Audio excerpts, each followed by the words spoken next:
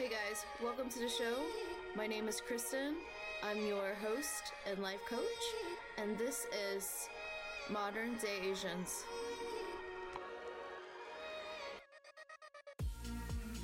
Hi everyone, welcome to another episode of Modern Day Asians. Today I have a very special guest for you. Daniel is from my coaching Elementum school, and I had the pleasure of working with him and also see him go through his journey of navigating fatherhood. And also today I invited him to talk on the show based on his multicultural background. So a little bit about Daniel is that he had grew up in Brazil and moved to the USA when he was 22 years old. And he also has a background in martial arts. Right now, he is pursuing his passion as a life coach, supporting men and helping dads during their fatherhood journey. So I am so excited to talk about this with him because today our topic is going to be about how to be a healthy father figure to your kids, because I think, as time goes on, there hasn't been really that great example of a strong male presence. And so we're going to get into that today. So Daniel, welcome to the show. Thank you. Thanks for having me here. Pretty excited. Yes, I'm so happy that you reached out to me because Daniel found my podcast when I started talking about my mother. And I had an episode, can't remember the exact episode number, but it was about me reconnecting with my mother as I get older. And for people with multicultural backgrounds, especially if you're operating in this third space, Western culture, Eastern culture, blending in together, there could be a lot of battles in trying to figure out what identity you want to lead with. And it was a struggle for me. As Daniel reflect back to how he wants to raise his kids and introducing some of his Japanese background, Brazilian Japanese background to his kids, he is exploring a topic of like, hey, how do I incorporate this into raising his kids? So I want to start off today by Daniel, if you can tell us a little bit about the struggle that you've had trying to navigate your identity in Brazil and also in the US. Yeah, my struggle was trying to fit on the Brazilian culture. As you know, my dad, he is Japanese, and as soon as I felt that, you show my face or my eyes that I have Japanese culture, I tried to suppress that to fit with the Brazilian culture.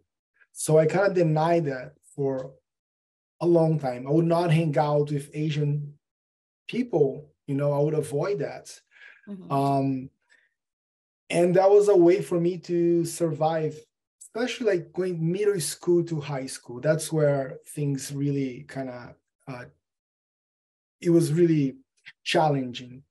So, and one of the things that helped me through that, it was the martial arts that you talked about, because I did karate for many years in my life. And when I started high school, there was a group doing capoeira. It's a Brazilian martial arts.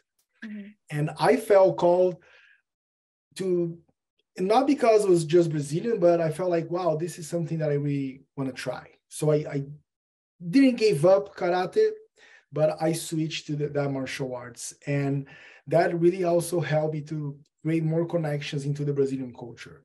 Mm-hmm. But I suppressed a lot, the Asian side of me for many years.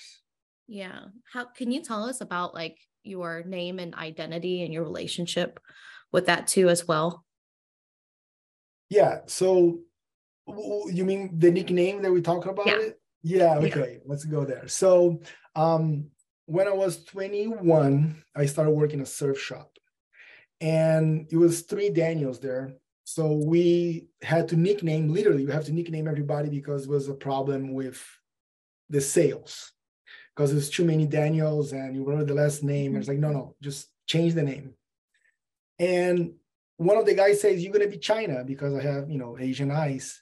And I said, no, I'm not from China. I'm Japanese. He's like, perfect. You're going to be China. I was like, no, dude, I'm not Chinese. I'm Japanese. Yeah. And from that racist joke, it became Shin. And my nickname became Shin. And I carried that for many years. And I still do. I embraced that. But looking back, as we just spoke about it, it was, not a very nice way to nickname someone. But that's what I went through. And through the coaching, through Elementum especially, I started to connect more with my real name. I was like, Mhm. my name is Daniel Yoshimi. And Mhm. even the last name, I remember growing up, I would like to hide that. I didn't want anybody knew that I was Japanese. And Yeah. today, I'm like, I can speak, I'm proud of that name. I was like, I Yeah. wanna be Yoshimi. That's me. Yeah, yeah. That's so I'm so happy to like hear that story because me growing up too as well, it's almost like I get those jokes all the time said to me that we all look the same, all Asians look the same, or and they don't really care about, if you try to correct them or whatever, they don't really accept it. It's just complete arrogance and ignorance. Even if you do try to educate them on that, and it just becomes very frustrating because in certain environments you look different and you just like don't even want to draw more attention to yourself at that point. And so our names are so important because that is our identity and that's what we lead by. And I was curious, I asked Daniel this question because his nickname is Shin, and I was like, well, how did you get that, because is that a middle name or whatnot? And so it's one of those things where, if you have your name, like embrace it because that is tied to your culture, your background, and to hide that is not fully accepting who you are in this world, what you're given in this world. But I can definitely relate to the ridicule too as well, where people judge me based on my eyes, or they'll literally like slant them, or make fun of my eyes. And I've gotten compliments too on them too as well. But I think just growing up in school and stuff, it was a lot more like of an insulting kind of embarrassment. And then but I mean, eyes in general are just, it's just such a sensitive topic for Asians, I think, that grow up in the Western world. We have very complicated relationships with the shape of our eyes, especially with females. Like marketing and everything like that is really tailored to certain kinds of eyes. And but that's that pretty much the reinforcement of like, oh, Asian people have small eyes and they're squinty and this and this, like it just one of those stereotypes that still is very really prevalent to both men and women. So anyways, wanted to move off of that. I think obviously I'm impacted by this too as well. I have this like whole background with just the topic of talking about eyes because I've faced racism myself too as well. And you were in Brazil and you faced that, the same thing over there. So I think we can definitely relate on that. So let's talk about your childhood, your uprising. There was a big event that happened to you in our previous conversations between your mom and dad. Can you tell us a Yeah. little bit about that? So when I was 13, my parents got divorced. And by that time, they didn't explain anything. It was just like, we're going to get divorced. Mom's going to live here. Dad's going to live there. And that's it. So I was like, what's going on? And that was a huge event that I didn't realize the impact of that Mm-hmm. until later on in my life. I, doing the coaching, going inner child, I would find that 13 years old by himself many times, sitting in the memory that I come to me is sitting in the kitchen, eating by myself. And then I'm like, I don't want to be alone. Mm-hmm. And from that memory, I started to build up, okay, well, what's going on here? Why are you afraid of being alone? Why you are alone? And I was like, wow, my dad left. So I started to looking back, what's going on. It was a long way on my teenager years until I decided to move to US. So I moved to US when I was 22. 2 years after that, I came back to Brazil to visit my family. And my dad said, I need to talk to you. And he said, and I was like, my dad never talked to me. I was like, well, he needs to talk to me. You got to be something serious. And he said, your sister is not my daughter. And I was shocked. She didn't look Asian at all. I have friends that make fun of me. Like, dude, she's not your sister. It's like, dude, let's not even go there. She's my sister, because that's what my family has told me. And I truly believe that. And then, so my dad told me that, and I was shocked. I was like, dude, she's totally different than I have another sister, older sister. I was like, she's totally different. And that day, here's where things got interesting, because I started making the connection. I came to my mom, and I was really frustrated. I was really shocked. Felt betrayed by my mom because she didn't tell me that. Yeah. Because my mom was the one that was educating me. She was there working. She would get up super early, make the lunch, leave a note in the mirror, brush your teeth, super cute, super loving. And she broke my heart there. And from that day, I made a kind of connection of like, well, love doesn't exist. And that really affected me in every single relationship after that. With cheating, pornography, it's interesting because you look for a relationship that you cannot get intimacy. You cannot get a deeper connection with the loved one. You want a superficial connection because that's all you can handle. Anything deeper, it was not safe for me. I would step away. If some of the girlfriends that I had want to like, no, let's be together. I was like, no, that's too much. I'm going to move on. Or I would cheat on her. It's like, oh, I have another girlfriend. I'm sorry. So going back to that episode, I was heartbroken because I want to hear from my mom because she was more present in my life than my dad. I have many memories. I'm so grateful for my dad for teaching me surfing, putting me in martial arts. I mean, I always like to say I have quality time instead of quantity time with him. But my mom on the other side is educating me, is, the day-to-day there, making sure I brush my teeth, make sure I have food, struggling to work, to pay all the bills. And then I was like, wow, I didn't realize that until later in my life. Yeah. But fast forward to 45 years old, I have this somatic presence. When my mom would come, I wouldn't feel comfortable. And I didn't realize that. I was like, oh, this is something normal. And I started to realize that, no, there's something here. So I call my mom and say, Mom, I need to talk to you. And I'm going through the same time through these coaching containers.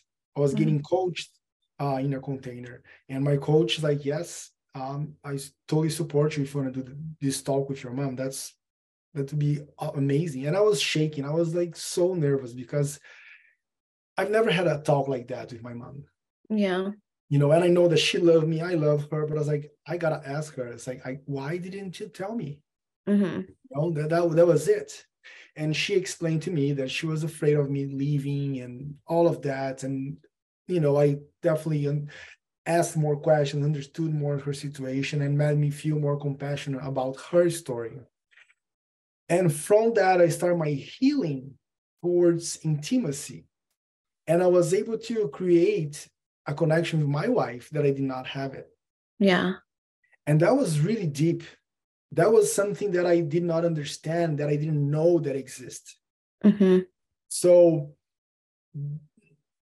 I hope I'm keeping the line here. You tell me if I'm going all over. But then I go to Elementum and I'm like, wow, that's what I want to teach fathers. to have this intimacy, to have this connection that I never knew that was possible. Mm-hmm.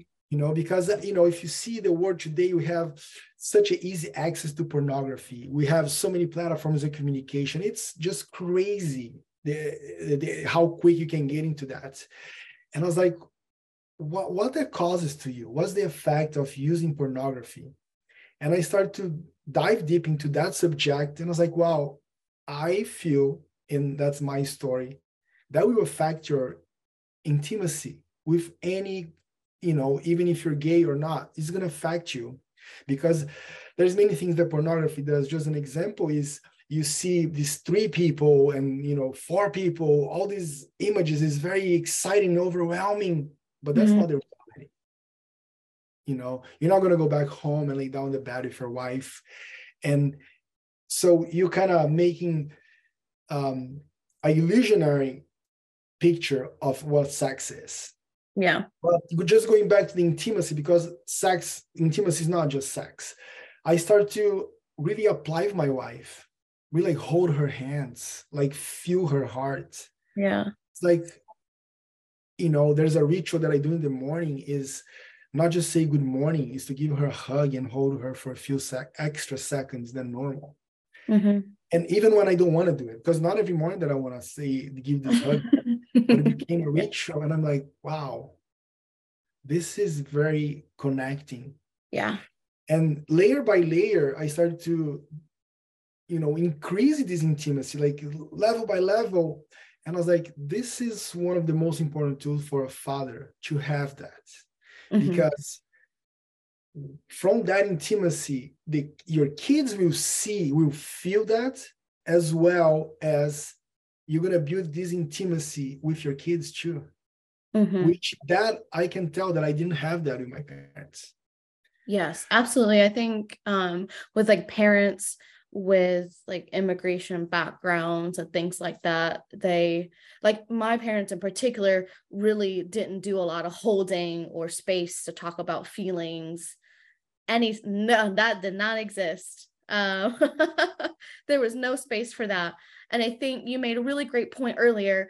Everyone, we keep mentioning this program called Elementum. It's a coach and training program, and we are taught modalities or techniques that we use with other students. So when he's talking about a container that he was receiving coaching in, we practice those techniques on each other with our real life complications, challenges. So with everything that was been done, it's so important that if you want to do some of this deep work, find yourself a great container to be able to explore all of that. Because Daniel's journey didn't just start at I was having all these relationship problems. He did a lot of deep work and was able to chase it back to that particular moment where he felt heartbroken by his mother. And that impacted the way that he felt about females moving forward, the feminine energy, how he received that, how he presented himself. He completely closed his heart off. And that is how, one particular event can affect all of your future relationships from just that point. And so just wanted to recap, this whole story that Daniel just told is all work that he has done. Let's say maybe a year or something like that. It was a couple of years. Years. Yeah, before Elementum. And, the Elementum, when I thought, I was like, oh, I'm good. And then Elementum came and I was like, no, I got a lot more work to do. Exactly. And I think, for a man in a Western world, that's why I want to talk about, being a healthy father, masculine presence, that figure, because we don't have a lot of examples of that. Myself, the way I grew up, my stepdad was very uninvolved. My mom did most of the parenting. So I did not get a healthy father figure that was involved or could help hold me in a safe space. So that kind of groomed me to be also really present in my masculinity, where I have to get things done. I was the oldest kid and I didn't have that model there for me. And so I have to pretty much come up with either finding what that healthy presence is or making it up myself, because there's not a lot of great examples out there, which makes Daniel's work like super important for fathers. So going back to what you said, Daniel, when you're talking about like wanting to be a good role model for your kids, I love that you talked about intimacy, because in Western world, there's like, for men, it's like really, for some, it's like homophobic if you're like too, Yes. you know, if you're like too soft, it can be seen as weakness. And that's like the most toxic thing I've like ever heard, because it's just like fear of being like, you know, homophobic or something like that. But tell me a little bit about like how you are inviting more men to be more in touch with that side of them. Yeah. When I found like who I want to teach, who I want to coach, um, it was obvious for me was fatherhood that came super strong. I thought would be pornography first, but I started to dive deep in. And I was like, there's more layers into that. So, and our paths, our journeys, or the universe started to send me towards that father energy, and that wasn't one thing that I always knew I was gonna be was a father. I always knew that. And I always wanted to be a good father. I want to be a present father, but I didn't have the tools for that because my dad didn't teach me that. And I even asked his dad, my grandfather, I was like, how was your father? He's like, your grandfather didn't talk to me. He was very strict, would work, and that was it. Yeah. And I kind of understood more how he was with me because he was close to, and also he had his struggles in life. And when I look back, and I was like, I want to be this father, but I wasn't. And I was like, okay, I ran a restaurant for 9 years, which was a crazy business. I think you had one in your family too. Mm-hmm. And, I was consuming by, crazy amount of hours. So I wasn't present for 9 years. And pandemic came and I started working less. I started being more present with my kids. And that was like one of the very beginnings of like, whoa, what do I really want? Mm-hmm. And I couldn't really go back after the pandemic to the restaurant. We closed. And I was like, that's it.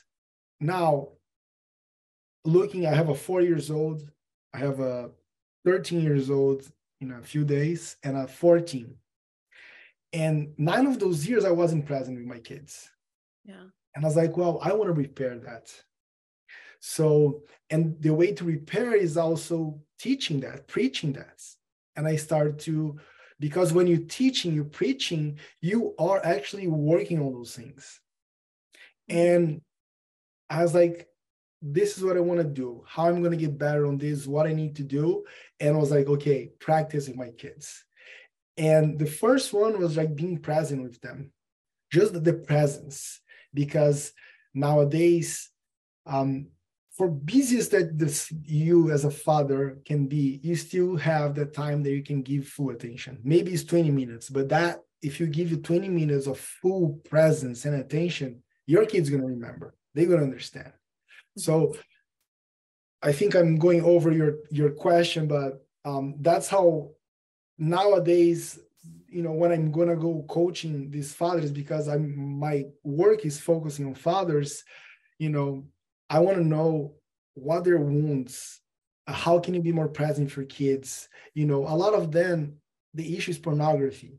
It's not an issue. They don't think that's an issue, but a lot of the men nowadays just use pornography. And I was like, okay, let's find out what you're getting from that. Or what are you trying to hide using that? What you don't want to feel it, or what are you looking for? Yeah. Did I answer your question? Yeah. You mentioned 2 great things that came up, and I really love that you said that presence was a big thing that you teach your clients.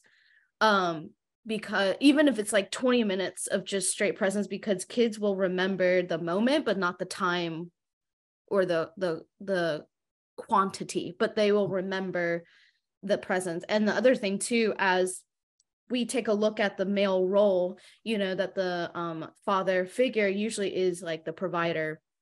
And I would say my parents too, as well, when they ran that restaurant, they had no life. It was restaurant 24/7, highly demanding, super hard business to make a profit out of, with very minuscule like reward back.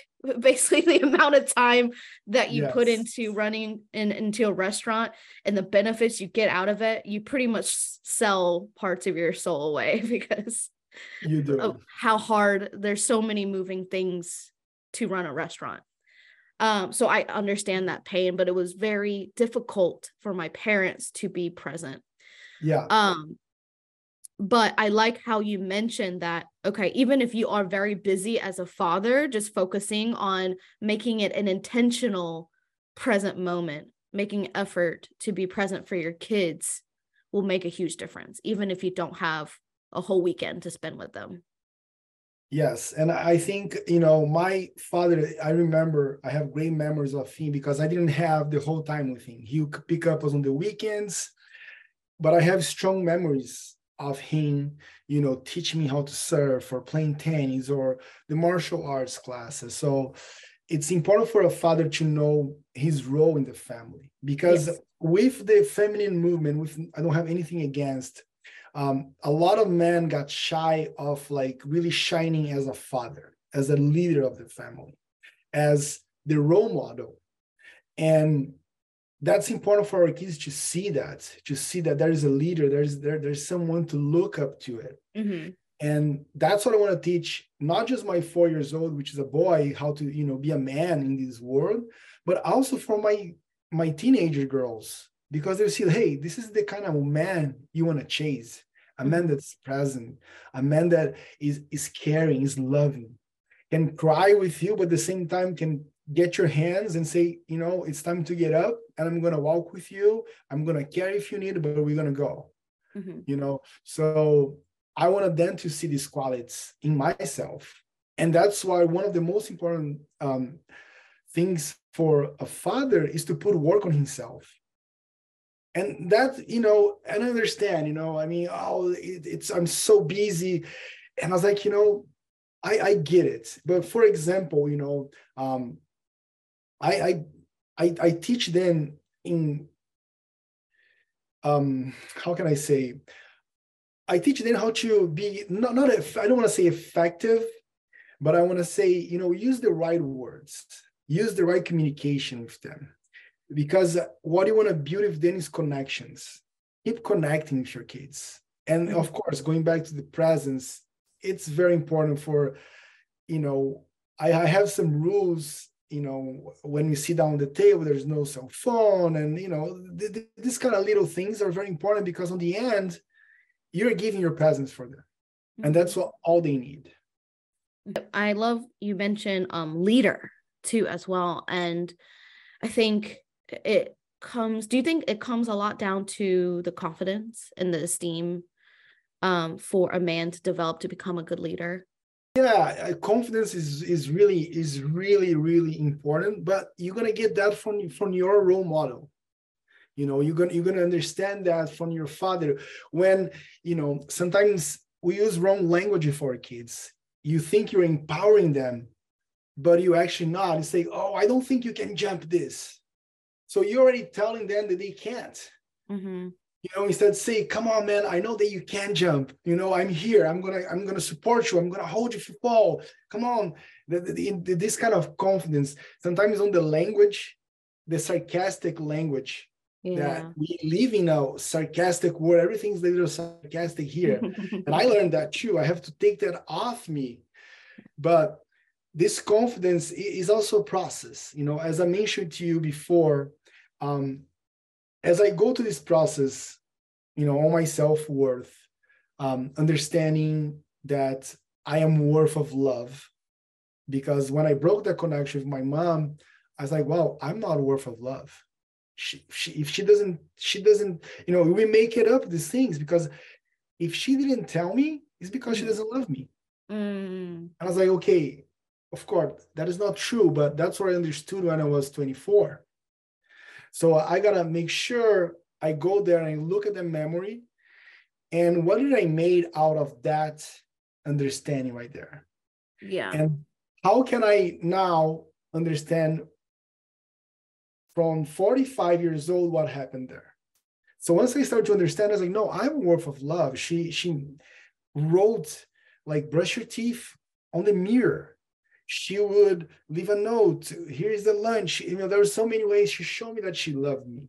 Yeah. You know, and when I got all the way around this whole story, my self-confidence got way higher. Mm-hmm. And I tell you that my martial arts sparring from 2 years ago is different than today. I'm older, but I'm way more confident. I didn't have this confidence that I have today. And I go back to say this comes just from that moment that I realize that something is wrong with me. My mom doesn't love me. Mm. And when I go to the whole cycle, say, no, of course she loves me. What are you talking about? She's like, and my mom is so present in my, she lives like a mile away from my house. She's there every day. Mom, I need this. She'll come and do it. She's always there. And I'm hold on, what you're making it up is not true. Mm-hmm. So that was another breakthrough for me to finish this round and say, wow. And that was one huge part of my confidence, like just Yeah. like trusting myself, like, wow, I'm way more confident than 2 years ago. And when I think about that, I think that that's crazy. Mm-hmm. Mm-hmm. Yeah, that's a wonderful story. I mean, it's a great example of how much you've made those connections. The more work that you do on yourself, the more you invest back into yourself.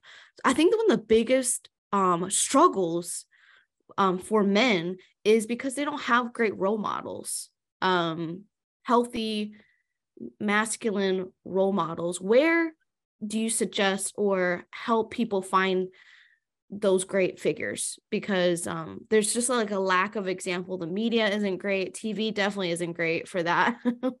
Yeah, Where do you find great examples of that?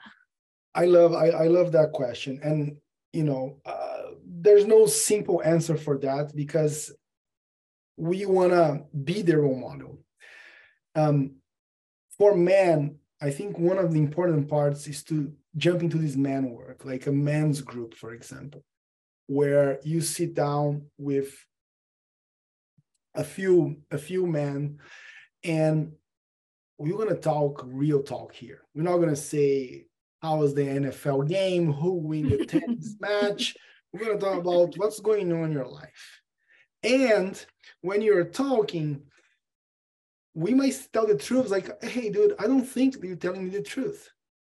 And you're going to start to face each other and, be humble and be loving, be vulnerable with those guys. And that is where you start to actually become the role model because you have a group of guys with no judgment there where you can share things and they can reflect back through without holding anything back, and that's one place that I think men should look at it is, of course the coaching containers are great, but men's group is something that really helped me to understand a little bit more what is a role model, what do I want to be. And with that was, I was in a few men's group and I was like, I want to do a group only with fathers because there is a difference of a man and a father, Yeah. And I wanted to go that route and I actually create my own container with where I coach only fathers to come into this container with, we had 6 fathers and it was amazing to have that exchange, not just for them, but for me as well, because I Mm-hmm. learned a lot from that too. Mm-hmm. But, I think the easy answer, it is to look up into those men work and see there's a lot of people doing good work, on Instagram, that working only with fathers or mans. And I think that's a great place to look. Definitely not the media, definitely not those places. The TV will not teach you much. Yes, yes. Thank you for sharing that. So I want to go back to the cultural side of things. You are of Brazilian descent. Also, you have Japanese culture as well. And you live in America. You live in California, currently in Maine.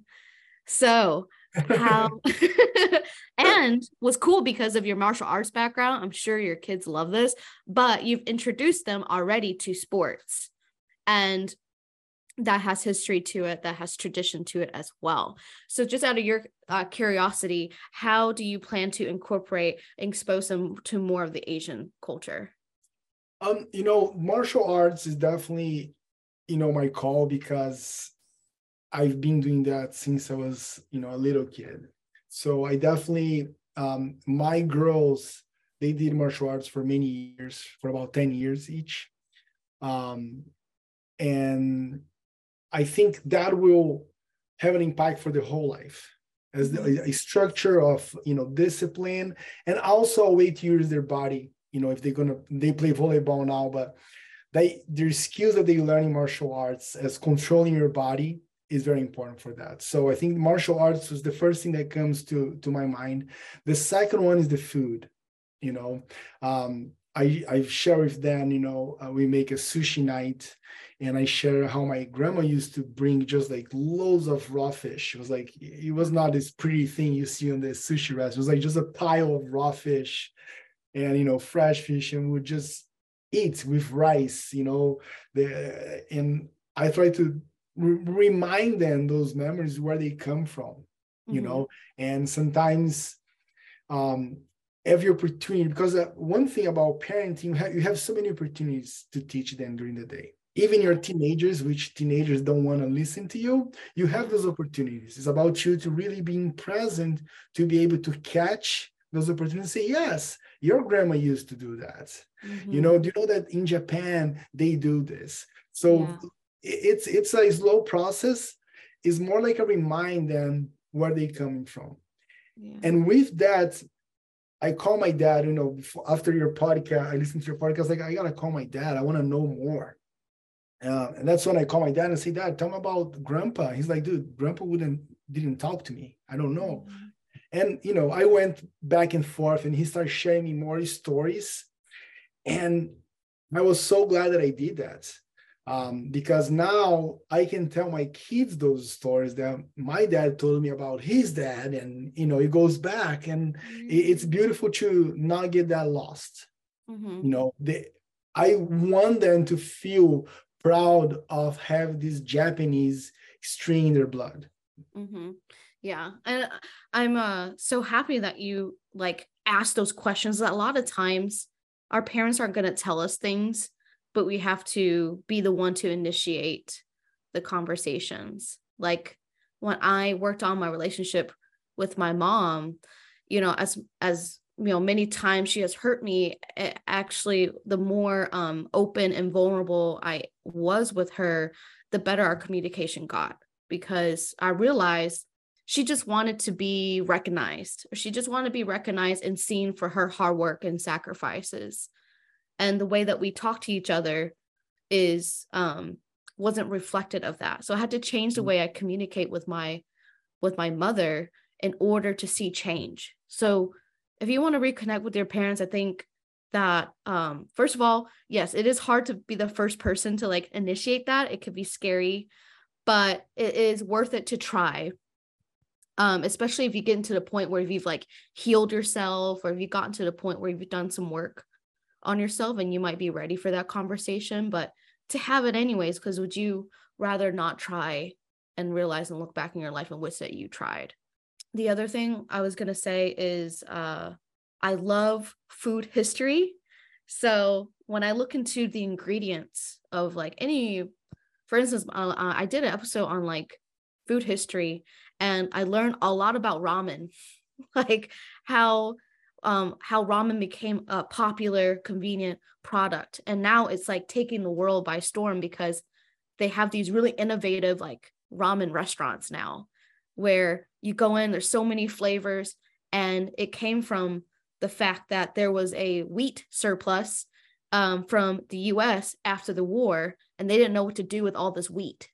So, there was a inventor that lived in Taiwan, but actually moved to Japan and married a Japanese wife. He saw her frying tempura. So he decided to fry the noodles to dry them up so that it's really compact and small. And when you put it in hot water, it'll expand.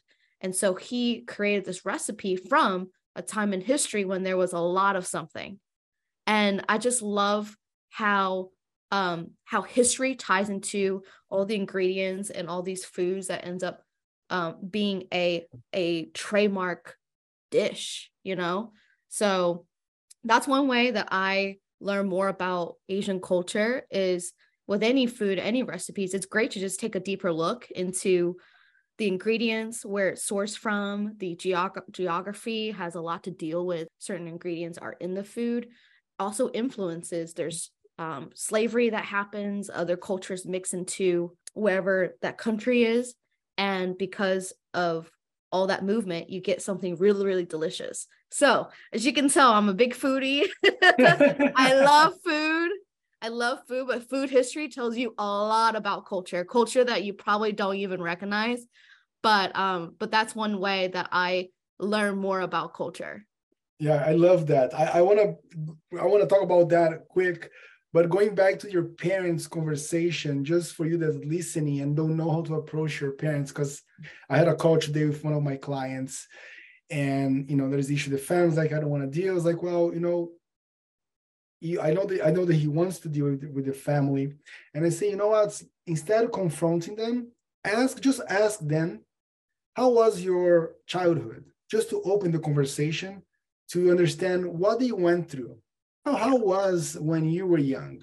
Because like for you, on your mom's episode that you mentioned, like, what she went through, it's good for us to know what they went through. And that opens you a window to have more compassion too, and to understand a little bit more of the past. And then you can say, oh, I felt that. Now I know why sometimes you behave like that towards me, and goes on and on. And on the food, you talk about slavery in Brazil. The slaves came from Africa, and that's where my martial arts came from. It's called capoeira. The slaves developed that in Brazil, the African slaves. But going to the food, there is a dish called feijoada, which is a black bean stew. That's a very popular. And every Saturday is like a tradition for the whole Brazil to have that dish. Mm-hmm. Okay. And that dish came from the slavers. They would chop the pork, and the white people would get all the good parts. Oh. And the not so good parts, the ear, the tongue, the feet, we would put away, and the slaves would cook that with beans. And from that came this national dish that nowadays is so popular in Brazil. And I love that you brought it in. Right away, I thought about, I was like, oh, slavery, that dish, that's how it came. And that's, a big part of the Brazilian culture. Yeah. And it's so cool because like, even if you try to erase it, like even if you forget like what happened in history, like the food says it all. It's like, why do we use this cut of meat in this particular stew? Because it's like, what about, it's like, who uses this part of the animal anymore? And then you're like, oh, that's why. Yes. But I love that you have that great example too as well to share. We are coming close to the end of our time together. Is there anything you would like to share, just any takeaways before we close out our session? I think just, what I'm being passionate about at the moment with the fatherhood is, if there's any fathers listening or even wives, is important to grow. The growth is one of my values, because as I grow, I learn more, my family will grow more. So I think it's important for, for this leader of the family to look at as like, are you learning more? What are you getting from things you're doing? So I love to, listen to podcasts, read books, and kind of relates to how can I be a better father? And I think this search is very important and became one of my crazy addiction passion to do is to where can I get better being a father? And I think our kids deserve that because we're going to change generations and generations to come. And, if you break the cycle of your, grandfather not being too nice and you become that father that's breaking that tradition, let's say, because we behave like our parents taught us. And I think when you start to learn more, you start to understand that, no, there's more ways to be. And I think that's one thing that I love for fathers to get into this train of like, let's learn, let's become the best version of ourselves. Love that. Thank you so much. Just wanted to add too as well, if you're in a place in your life, you're trying to explore more of your ethnic background. Some other ways to explore that is there's music that you can listen to, like different genres of music within the country that you're trying to explore. There's also like holidays you can look more into.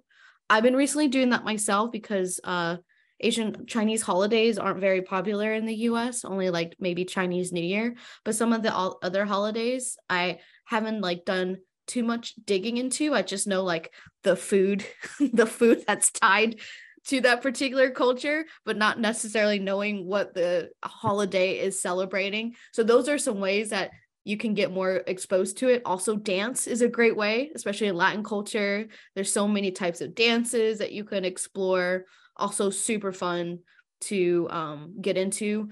Daniel mentioned martial arts too as well. I was always like super drawn into martial arts because it looked really cool on TV. And I just want to fight the bullies away, so I explore some martial arts as well. So those are some ways that also visiting the country itself. Daniel, you've mentioned that you might take your kids to Japan at some point of their life just to experience the culture, what the local people do and eat and how they live. So those are some ways to explore your ethnic background if you haven't had the opportunity to. So thank you so much, Daniel, for sharing your story. Daniel Yoshimi is, you can reach him on Instagram. He has his own website. I'm going to post everything in the show notes. Dad in Progress Coaching is how you can find him on Instagram. Please check him out. If you're a dad or even know someone that this message can relate to, please check him out. And thank you guys for listening this week. I will catch you all next week.